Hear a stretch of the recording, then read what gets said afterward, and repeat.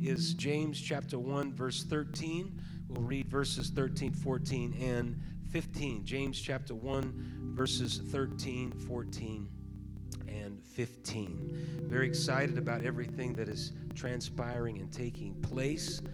Very excited about the Bible study for the younger ones. Sister Brock is heading that up, took that upon herself.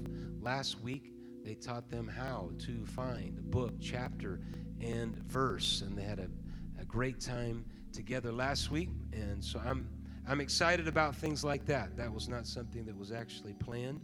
Somebody had a burden for it. When somebody has a burden for something, it usually flourishes. So I'm happy about that. Our elements class is going very, very, very well. We're excited about that. God's doing great, great things, and we should be very, very thankful, amen, for all that he has done. James chapter 1, verse 13, let no man say when he is tempted, I am tempted of God, for God cannot be tempted with evil, neither tempteth he any man. But every man is tempted when he is drawn away of his own lust and enticed. Then when lust hath conceived, it bringeth forth sin, and sin, when it is finished, bringeth forth death. I'll save my title and give it to you in just a moment. This is a great passage of Scripture. We want the Lord to help us tonight. Amen. Lord, we thank you and praise you for your word. Help us as we open your word. Bring acknowledgement and enlightenment and strength to us, revelation to us, amen, from your word. We acknowledge you. We thank you. We ask these things in Jesus' name we pray. Amen, amen. God bless you. Thank you for standing for the reading of the word. You can be seated. Amen. I am very, very grateful tonight. I'm going to be a presenter tonight. I'm a presenter tonight. You may be asking, well, what does that mean? I'm presenting information and material that is not my own. I am presenting material that comes from Sister Rebecca Monks. And so I'm a presenter. I'll add my own twist to it, but it is her material. And it is basically, tonight, is the thesis. Everyone say thesis. It's the main point to her book that is entitled Apostolic Identity and Integrity. If you do not have this book, you need to get this book. Everybody in the church needs to read this book, whether you're a young person or an elderly person. It is a fabulous, fabulous treatise on a subject that I believe is a flashpoint. It is the battle that many of our young people and many of our adults are facing in this generation. There has to be something that is relative. If you're going to teach a lesson, preach a lesson, you can put together a great sermon, but if it's not for the time and it doesn't make a connection for the present context, it will be a great message, but it won't resonate. So when we pray and we try to put things together, we're trying to ask God, what do you want me to say right now at this time in this season? This book addresses one of those flashpoint interests of today, 2021. And so I'm going to take the material from that first chapter. It is one chapter, and there are many chapters that follow. So I would encourage you, if you don't have it, see Sister Monks or see the bookstore, get it. It will be great, great reading. There is a renewed interest in reading. Social media has been so disappointing that people are launching back into picking up books. And that's not a bad thing at all. It's not a bad thing at all. This is a great, great book. We read in our beginning James chapter 1 and verse 13 through 15. And from that, we will launch into this. There is a scene in the Messiah that takes place right over here. And John the Baptist is in the tank representing the Jordan River. And he's baptizing individuals. And the priests come out. Everybody's gathered around in the Jordan area. And they're wondering what's transpiring and what is taking place. And John the Baptist is speaking to the audience, and more particularly, he's speaking to the priests. And there is one particular line in that. Brother Frank Cabrera and Brother Drew Fields, they're the ones that gave that particular line that has stuck with me, as with a lot of things that happen in the Messiah. They'll come back to you. And this is one of them. John the Baptist is speaking, and one of the priests at some point says with great emphatic fervor, "Who are you?" I want you to turn to your neighbor and say to them, "Who are you?" I am not the Christ. Oh, wait a minute. I am not the Christ. Okay. That asked a good question, though, because it's trying to pinpoint how we define ourselves. Really, who are we? And that is a great, great question. We answer that question in a variety of ways. We define ourselves sometimes by our relationships. I'm a father. I'm a son. I have no brothers and no sisters. I'm an only child. We define our ways by relationship. I'm a kid's mom. I'm so-and-so's sister. Sometimes we define ourselves by our career. When we get in conversations with people, sometimes it comes around to the question of, well, what do you do? I'm an insurance agent. I'm a teacher. I'm a bookkeeper. And so these questions are trying to get at what is our identity, our personal identity, or the set of characteristics that make each of us who we are, is our perception of ourselves, how we see ourselves. So another way of asking that question is, how do you see yourself? And that's going to have a definition as well. Typically, we see our identities as being based on childhood experiences, environment, relationship, occupations. And although all of those have a part in making us who we are, to identify ourselves primarily by our environments, our experiences, our careers, or our relationships puts the focus on us and not on God. I want to say this emphatically. Your identity is not defined by all of those other things. Those things are important. Your identity is defined by your relationship with God. That's what really matters. Doesn't matter what the culture around you tells you. It's what God tells you. Doesn't matter what your friends, families, and naysayers tell you. It's what God tells you. This is what is very, very valuable and important. In the house of God and in the Word of God, I am not defined by my emotions, my feelings, or what anybody else is saying. I'm defined by thus saith the word of the Lord. This is why I've got to get into the Word of God so that I know my status and my state of being. My status is not defined by Instagram. The perception of myself should not be defined by social media. The perception of who I am, the definition of who I am, should be defined by the King of Kings and the Lord of Lords. He's the one that gives me an identity. Praise God, because He's the one that created us. Anybody here in the house of God tonight, you got breath to breathe. You got hands that you can clap. You got feet that you can dance with. You got breath that you can lift up your voice with. Who gave you that? Who defined you in that way? It wasn't the world. It wasn't the enemy of your soul. It wasn't those that were around you. It was God Himself that breathed into humanity the breath of life. Use what God has given you. Praise God. Use what God has given you. When we define ourselves by those other things, that's a secular understanding of identity. It's not a spiritual one. There's nothing wrong with identifying yourself on a secular basis. But if your whole identity is wrapped up in secularism, you're going to be supremely disappointed. Because even though you may have a good occupation, an occupation is not as great as your salvation and your soul. Your soul is greater than all of this other stuff, and God's interested in your soul. Hallelujah. Amen. Thinking that way, thinking from just a secular understanding, points away from God rather than toward God. And it's not beneficial to our walk with God and our growth in the kingdom of God. First and foremost, I want to be a child of God. Actually, Paul wrote to the Romans and he said, to those who are called to be Saints, I want to be a saint. What are you? Well, I've got an occupation, but first I'm a saint.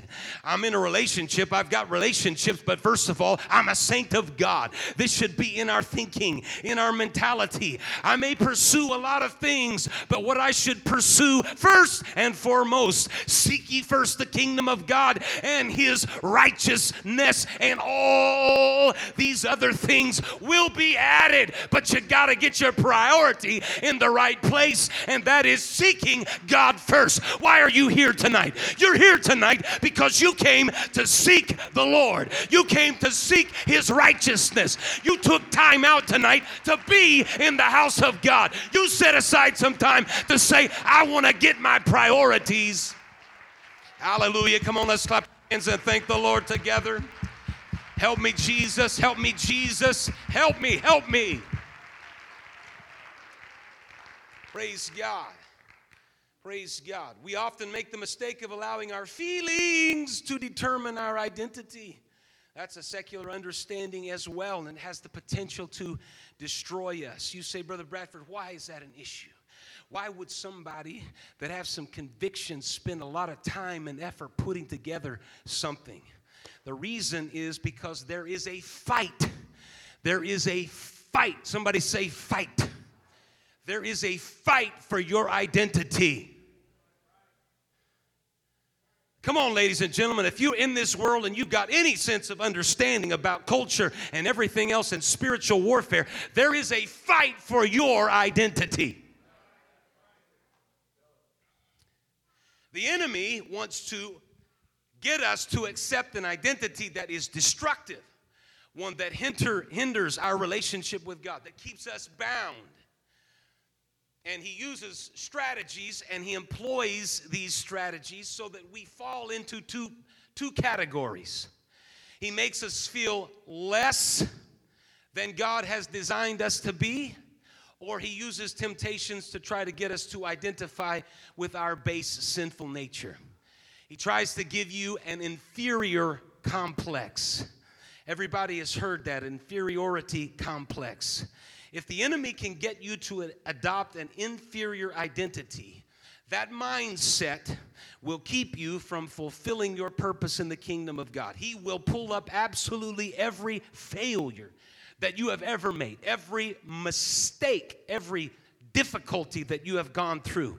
And he will say, because of those failures and those difficulties, he will say to you and whisper in your ear and shout in your ear that you cannot be what God really wants you to be because you are a failure. That's really not the lesson here tonight, but there's something there. You need to square your shoulders and say, I may have made some mistakes, but God can still use me. Because he looks at not what I was, but he looks at what I can be. Praise God. The church is about pointing its finger at people and saying, it doesn't matter your failure. God can use you. It doesn't matter your difficulties. God can use you. This is God doing the miraculous when he takes somebody that's fell flat on their face over and over and over. But in one service, at one prayer meeting, they turn things around and all of a sudden they're being used of God. Hallelujah. Amen. When you think this way, I'm inadequate. I can't do what needs to be done. You end up with a lack of self-worth and self-respect. You have feelings of self-doubt. You have low self-esteem, and sometimes that morphs into depression, all of which keeps you bound and keeps you ineffective. You know what God needs? God needs individuals that recognize I'm a child of God. I know I'm not perfect, but who said everybody's perfect anyway? But I understand the kingdom of God is more important, so I'm going to strive for that. This is what God is looking for. Praise God. So he will try to give you a mindset of inferiority complex. I'm not good enough. Amen. The second strategy, though, really is the heart of the lesson here tonight, and that is the enemy tries to make us believe, and this is the title here tonight. He tries to make us believe that temptation determines our identity. I want to speak to you tonight that your temptation is not your identity. There may be some things that you struggle with. James said, let no man say when he is tempted, I am tempted of God, for God cannot be tempted with evil, neither tempteth he any man. 1 John chapter 2 and verse 16, for everything in the world, the lust of the flesh, the lust of the eyes, and the pride of life, comes not from the Father, but from the world. So temptations are a work of the enemy and a consequence of living in this world. Anybody ever face some temptations? Anybody face some temptations today? Every single day when you get up, you open the door, you walk out, or maybe before you even leave the house, there's going to be things that come to you and bring temptations to you. And you got some options. You can say, no, I'm going to filter those things out because today I'm going to walk in the light. I'm not walking in darkness. Or those temptations can become a struggle and a difficulty that if you're not careful, you ponder, think on, get involved in. Pretty soon it leads to action. Action leads to sin. You are not a sinner because something pops into your mind. You just cast that down. Every evil imagination, you cast it down. The problem is when you start dwelling on it and then you put it into action. Don't put it into action. When it comes into your mind, say, I've got the power of the Holy Ghost to put down everything that is against Jesus Christ and His Word. I don't have to live this way. I'm not walking according to those dictates today. Today, I'm going to walk in the presence of God. Hallelujah. And somebody said amen. Temptations are going to come. None of us are immune to temptation. Every man, every woman is tempted when they are drawn away of their own lust and enticed. Sometimes when we think of the word lust, we think that that is just about sexual appetites.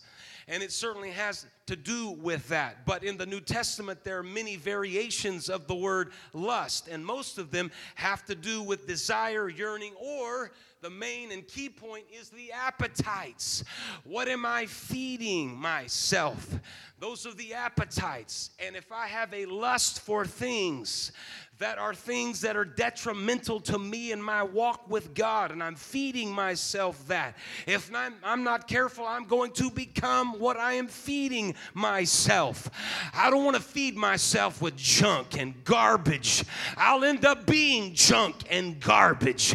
But thank God I can come to the house and feed myself from the Word of God. Thank God tonight I came and lifted my hands and felt the worship of the King of Kings in this place. I'm better because of it. Why? Because I've got an appetite. I want the Holy Ghost to move in my life. I don't want to feed myself with the junk of the world, but God, can you feed me with nutrients? Can you feed me with something that is valuable? Can you feed me with your word that gives me a foundation and a strength, and I'm not filled with all kinds of junk?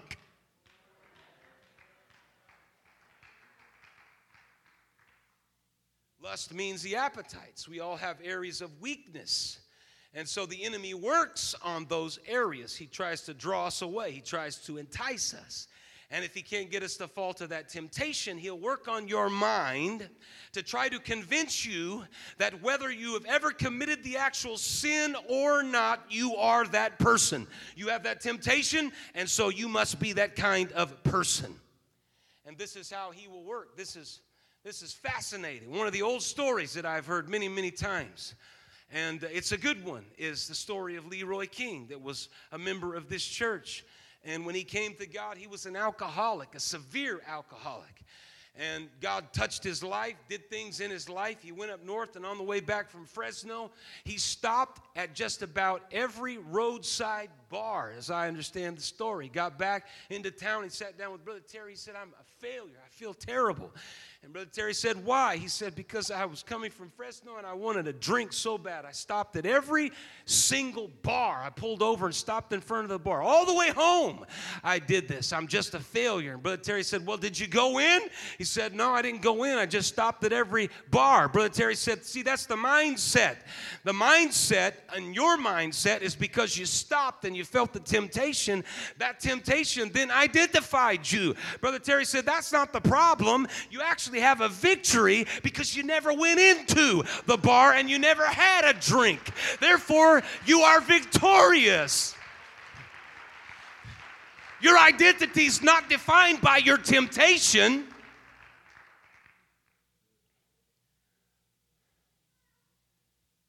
Sometimes we feel physical temptations, those tangible things that go against God's commandments and instructions: alcohol, drugs, illicit sex, immorality. Other times, it's mental or emotional temptations: rebellion, envy, greed, selfishness, discontentment, lust. Those affect our minds and spirits even if they don't lead to sinful actions. All of these come with the potential to affect our identity. You don't have to act on the temptation. If the enemy can get you to buy into the identity of the temptation, he's got you in a place of condemnation and depression. And I'm telling you, the world is beating the drums. If you're tempted, this is who you are. You were born this way. There's songs that are sung. There's very, very popular singers in our modern culture that beat that drum. No matter what you feel, if that's what you feel, that's what you are. Ladies and gentlemen, that is not what you are. That's a temptation, but that's not who you are. That's not what you are. If we go down that road, then everybody in here could be all kinds of things, and that would be an excuse. Don't take an excuse. Understand and take the Holy Ghost that is in my life. Gives me the ability to be more than a conqueror. Praise God. So if you got a problem with alcohol in the past, but now you're completely sober, the enemy will try to rob you by saying, you'd like to have a drink, wouldn't you? And just because you'd like to have a drink, then that means that you're still an alcoholic. No. That means I'm tempted to drink, but I'm an overcomer now. I'm not an alcoholic anymore. Praise God. Praise God. Maybe you had a problem with lying, and God touched you, and you realize honesty is the better prescription. I'm not going to do that anymore because there's a lot of damage that comes from that, and there's a lot of drama that comes with it. I'm going to stop that. I'm going to be honest. And the enemy comes to you and said, but you would like to lie, wouldn't you? You would like to, and you did before, so that means that you're still a liar. No, that means sometimes I may be tempted to lie, but I'm not lying anymore because God has touched me. And I recognize the temptation of lying is not my identity. I am not a liar. I'm a child of God. I'm born of God. I'm washed and cleansed by His blood in Calvary. My identity is wrapped up in not what comes my way. My identity is wrapped up in His Word. So people get sucked into how the world defines them. But I'm here to tell you tonight, young people, you listen to me, please listen to me. The world's going to try to define you. I'm here to tell you, you don't have to fall into that trap. It doesn't matter what the temptation is. You don't have to say the world defines me or even my flesh defines me. Sometimes you got to get up in the morning and tell your own carnal nature, you're not going that direction. You're not doing those things because that's going to lead to a terrible day. And it's a depressing thing. But today, you're going to live as a child of God. You're a son and daughter of God, and you're going to have a good day. Sometimes you have to talk to yourself. Sometimes you have to talk to yourself. Praise God. Yeah, sometimes you have to. David encouraged himself in the Lord. It is a little awkward when your wife walks in and there's nobody else and you're talking to yourself. She wants to know what you're talking about. Praise God. The world will try its very best to define you. But the reason why you don't have to be defined by the world is you have biblical knowledge, you have wisdom, and you have revelation available to you, and you have the Holy Ghost living in you. And so you can overcome that wrong, destructive way of thinking. You may be tempted by pornography. That doesn't make you a depraved, disgusting, perverted person. That makes you a child of God that's tempted by pornography and the lust of the flesh. Did God create you to enjoy that particular lifestyle? No. No. That's not your identity. That's your temptation, not your identity. There's a long list of temptations. And every single one of us in this place has our own temptation. Now, let me just add something here. Don't get caught up in trying to compare temptations. Oh, Lord Jesus, Lord Jesus, Lord Jesus.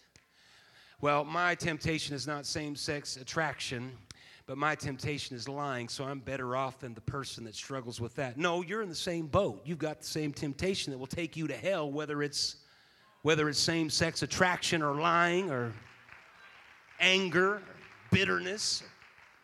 We need to eradicate that out of our thinking, because sometimes we'll sit in Moses' judgment seat and cast judgment on somebody that could be used of God, but they can't get out from under the cloud of suspicion that everybody's put on them. Listen, God has created the church to raise up a standard that says we don't care what your temptation is, as long as the Holy Ghost is operating in your life, you can be powerful for the kingdom of God. I defy that spirit that comes from hell that chooses to let somebody that could be used of God sit on a church pew for their entire life because they feel like they're unworthy. You're not unworthy as long as Calvary and the blood of Calvary has washed and cleansed you.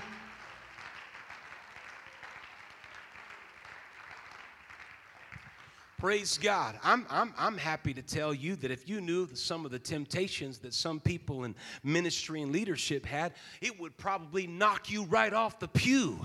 You know what that is? That's not something that is a negative. That's something that is a positive, because God's still doing miracles. And He's doing miracles in people. Oh, we need to thank God together. We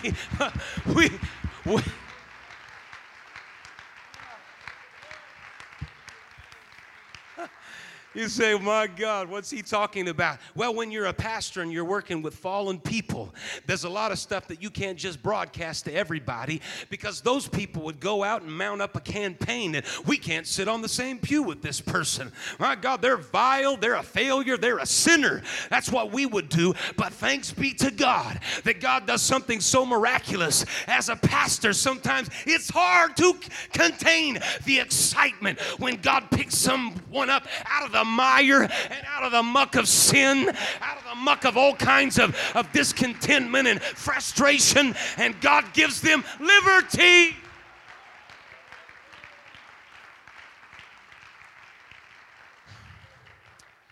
I'm never going to finish this if I don't keep going. Praise God.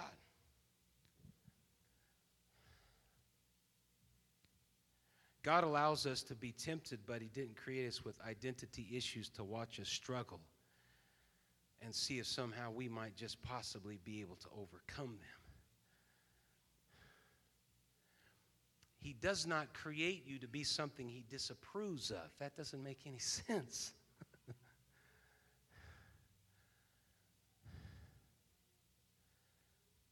Sometimes we're not tempted only by sin, but things that just aren't, they're not healthy or productive. Negative attitudes, critical judgmental attitudes, selfishness, unkind or hateful thoughts and deeds, laziness, unwise financial decisions, overspending, or impatience. God didn't create us to be negative, critical, hateful, lazy, impatient, selfish people. No.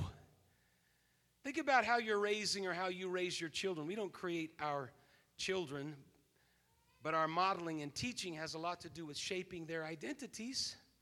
Do you teach your children to be unkind, mean, lazy, and then stand back and see if they can develop into kind, productive people? Of course not.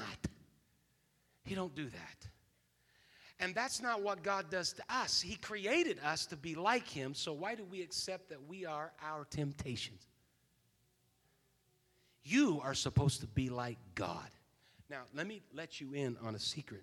The scripture said that he was tempted in all points like as we are. I believe that Jesus Christ was tempted with every temptation. Every single one.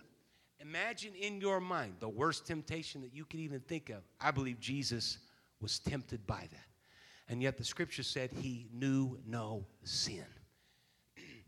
If he's the first Adam, if the first Adam was born into a fallen nature and the second Adam becomes Jesus Christ and gives to us an example, that means that we should live our lives as Jesus lived his life, and he overcame every temptation.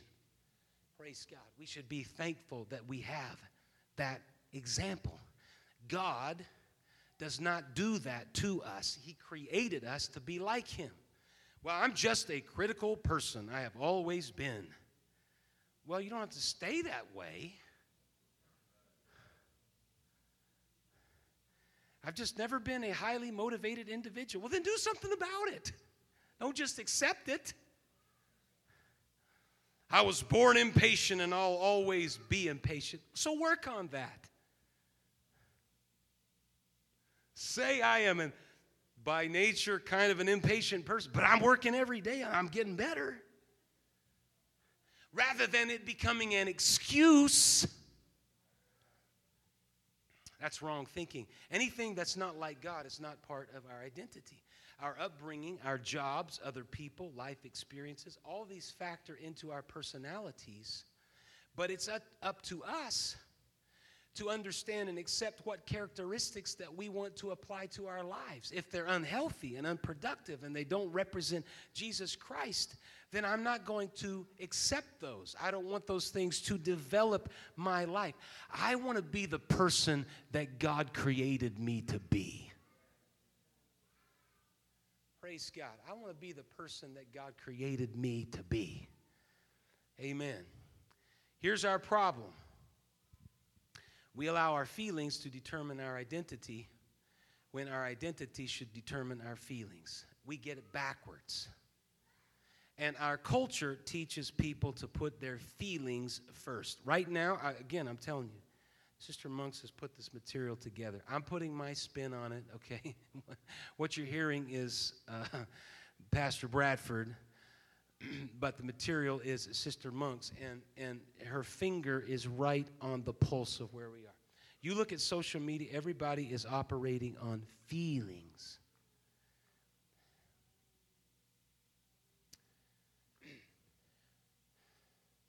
Brother Terry Stewart is not in here, but I got a good story. Well, I got two good stories about him. The first one is when he came into the state for 238, we went and got his information for him because we didn't know if they were going to give him a runaround because he was out of state and demanded he be quarantined. So Brother Casey went and got his room, gave him the key, brought it down here. He got in late. And so Monday night, we gave him the key. He went to the hotel. He unpacked all of his stuff. He had 2 of the luggage carts full because he brought all kinds of tools. And he brings both luggage carts into the hotel, goes up to the second floor, pulls all that stuff down, one cart, and then goes back, gets the other cart, stands in front of the door, puts the key in the door. Didn't work. So now he's thinking, oh, my word, I got to go down to the front desk. I'm not the guy that signed into the room. They're going to ask me what I'm doing. I got all this stuff. This was to avoid that. So he goes down, and he didn't have any other choice. He goes down and he gives the key to the front desk, and the lady, he said, ma'am, the key's not working to this room. And the lady takes the key and said, sir, you're in the wrong hotel. You're staying at the Fairfield Inn. This is the La Quinta Inn. It's 2 hotels. It's two hotels down. So he had to load that all up and go to the right hotel. That is funny. That is so funny. He's an engineer. I mean, everything has to be right. He starts talking about stuff, and it sounds like he's talking a foreign language.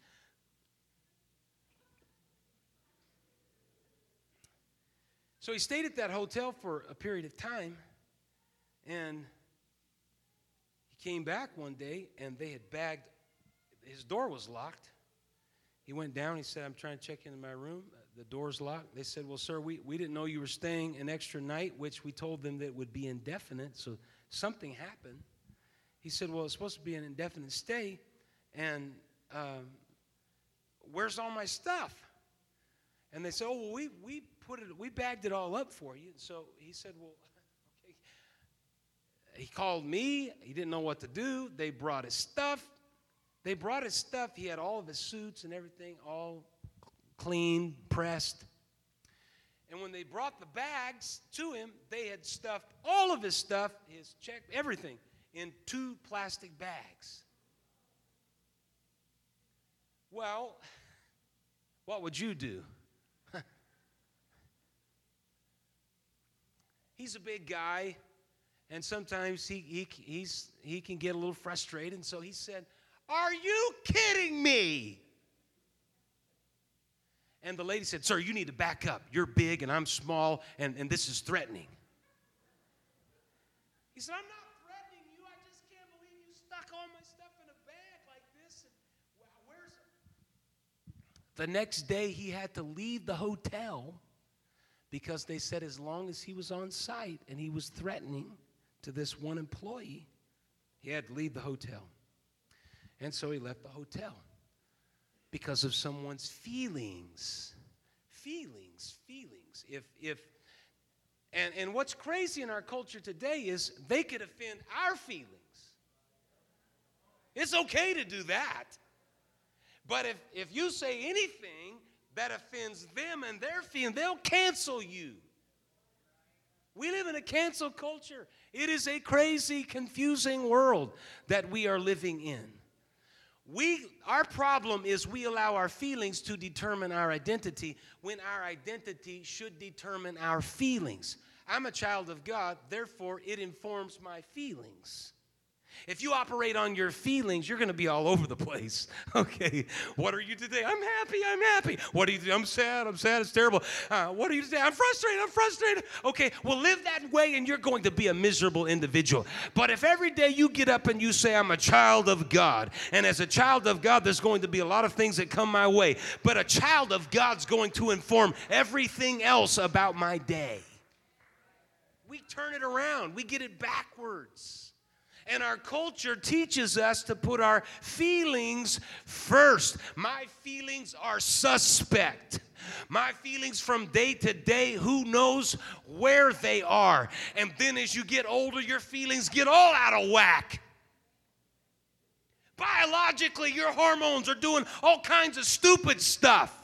God, what in the world are you doing to me? You never told me that getting 50 would be something like this. Thank God that your word is an anchor to me in whatever stage of life I am in. I'm a child of God, and I'm informed by your ability. When our feelings become primary, they determine our actions, which shapes our identities. And this is destructive because it's passive. It makes us a victim of our feelings.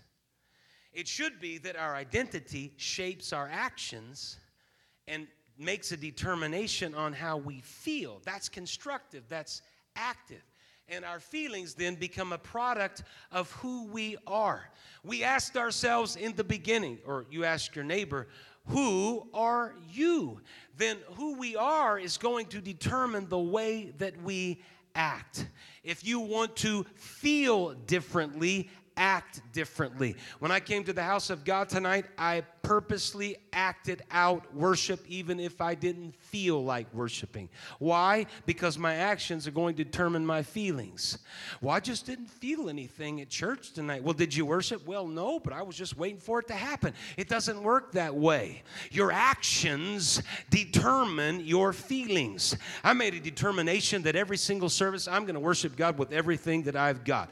I try to exemplify that. Every single service. It's on, brother. It is on, sister. I'm here to worship God. I'll defy hell and every spirit from hell. I'm going to magnify the King of Kings. I don't care how I feel. I'm worshiping God. I'm going to give him everything that I've got. You will not see me standing over there with my arms crossed. You will not see me sitting in that chair. Where are you going to see me? Out here, worshiping God, magnifying God. Why? Because he's done too much for me. Praise God. And even if I don't feel it, I'm going to worship God anyhow, because I know that my actions are going to end up determining my feelings, and that's going to determine the identity of who I am. Praise God. Every single day you need to wake up in the morning and say, I'm a child of God. I was created and designed by him, and I'm going to act like one. Paul said that we are heirs, if children, then heirs, heirs of God and joint heirs with Christ. Praise God. God has made us the children of God. Amen. He's given to us a great, great opportunity. Amen. The way that we perceive ourselves. Amen. When you claim that you are a child of God and you put it into action, you claim the values, the commitments, and the expectations of that identity. You will want to be the best Sunday school teacher. You will want to be the best musician. You will want to be the best prayer warrior. You will want to be the best worshiper, altar worker, child of God that you can be. Why?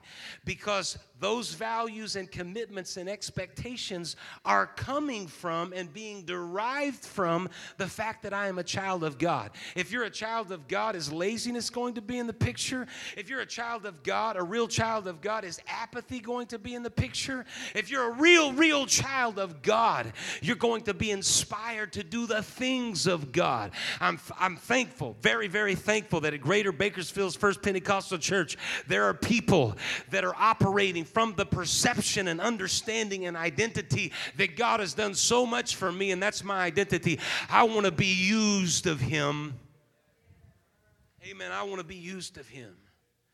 Your emotions can be harnessed and your feelings can be trained. Now, I'm coming to a conclusion. I know this is taking a little while, but this is really, really good stuff.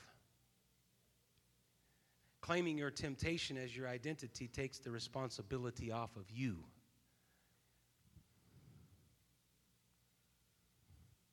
It gives you an excuse to do what you should not, and that's why the identity argument gets so much use. Right?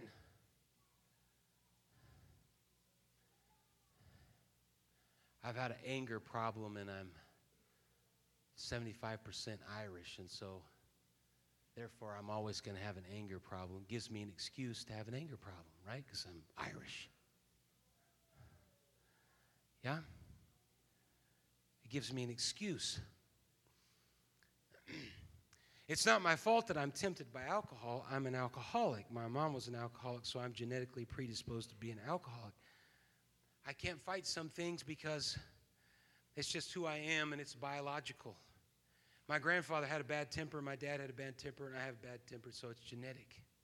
So now I have an excuse.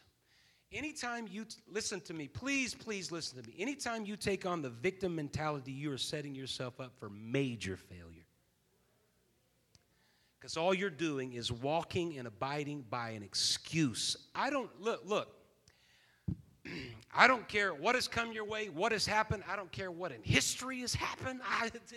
Every single one of us has got stories, and some people that you think is privileged and they're this and they're that have gone through hell to be where they are. Every single one of us has faced difficulties. We've got background and stories from families that were so dysfunctional. It's a miracle that you're even here. Some of you are here without a family. And when I talk to you about some of your families, my eyes go out on their stems and then boing back into my head and gives me whiplash. I'm wondering how in the world you're even here in the house of God. You know how you're here? Because you didn't use an excuse to excuse your bad behavior and dysfunction. You said, I'm not going to be that. I don't want to be that. I want to be a child of God. I want the Holy Ghost.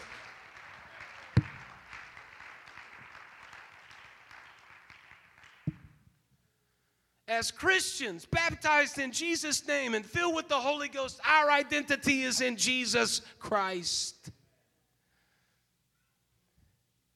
My struggle as a temptation takes away the excuse and puts the responsibility on me to fight it, to resist it, to do the right thing, and ultimately to overcome it.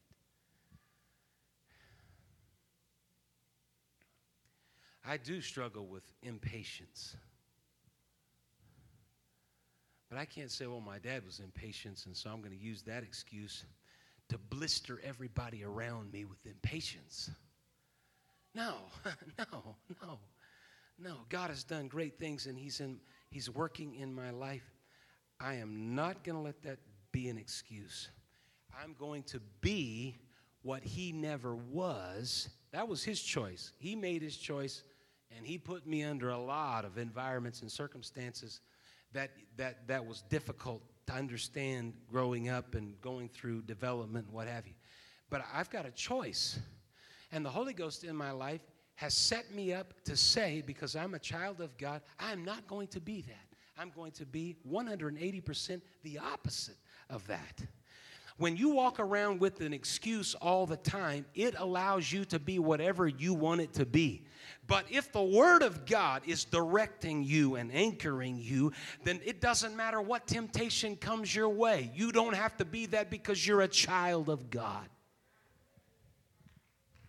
Said you're a child of God. You are God's masterpiece. God is the one that defines you. God is the one that seals you. Our past, our sin, labels other people put on us or that we put on ourselves, what others say about us and what we think or say about ourselves, they don't determine our identity. None of that is a part of the identity that Jesus Christ gives you, so it does not define you. And yet sometimes we allow that to define us.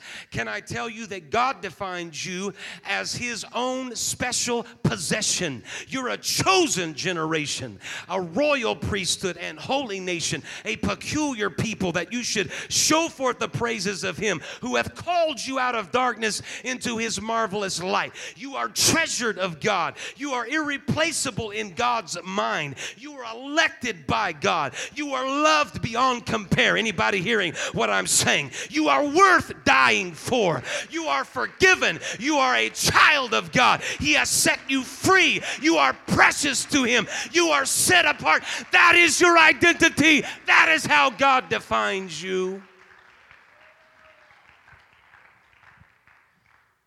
Amen. As we stand together.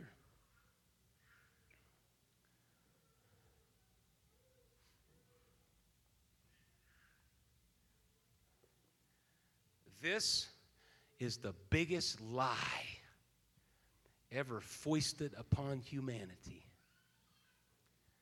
to say that your temptation is your identity. It is not.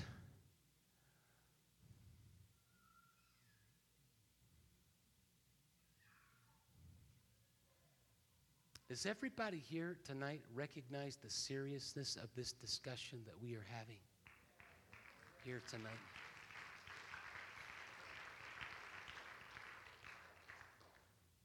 Does every parent in this building understand the seriousness of this discussion?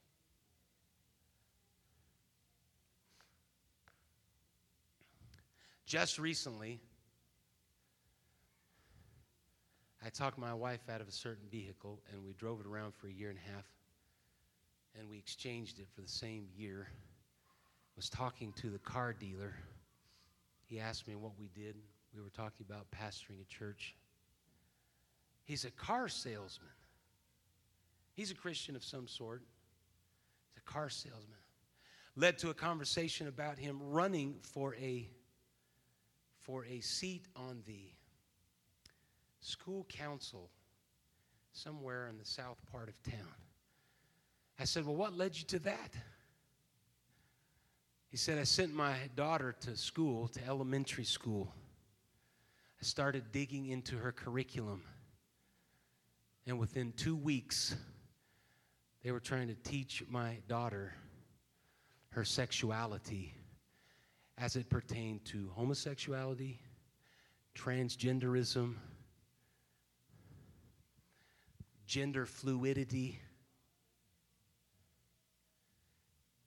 And he said, so I couldn't just sit back and allow that to happen, so I started running on a public platform. And he lost, but he said, at least I knocked on a bunch of doors. And I talked to people about the influence and the promotion of a culture on a society, and more importantly, upon children. Let me say this and be nice, because we probably will be labeled with hate speech. But if you're trying to direct attention to 7, 8, and 9-year-olds on their sexuality, to me, that's a form of child abuse.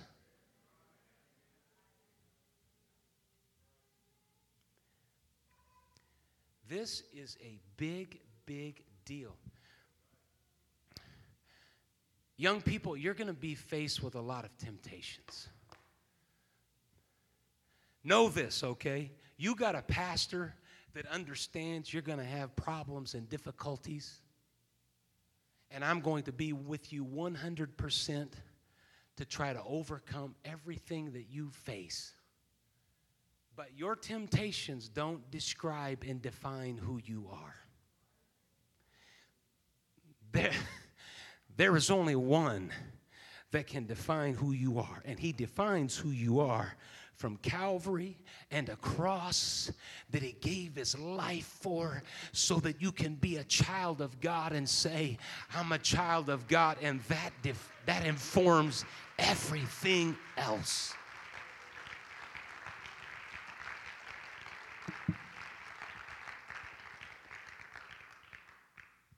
Paul said in Romans chapter 8, verse 37, nay, in all these things we are more than conquerors. Everyone say conquerors. Through him that loved us, for I am persuaded that neither death, nor life, nor angels, nor principalities, nor powers, nor things present, nor things to come, nor height, nor depth, nor any other creature shall be able to separate us from the love of God, which is in Christ Jesus. You can be more than a conqueror.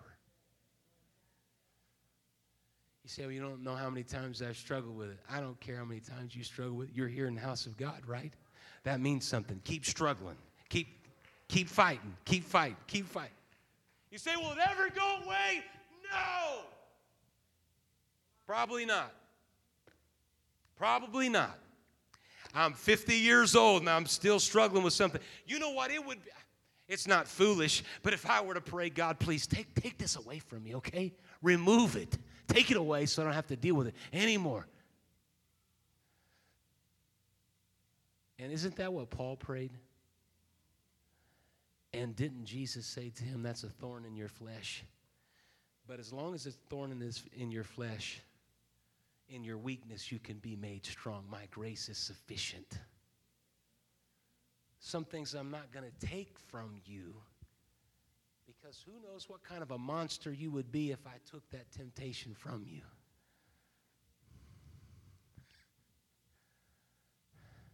I'm just going to leave that there so that you know how to approach me humbly with humility and servitude.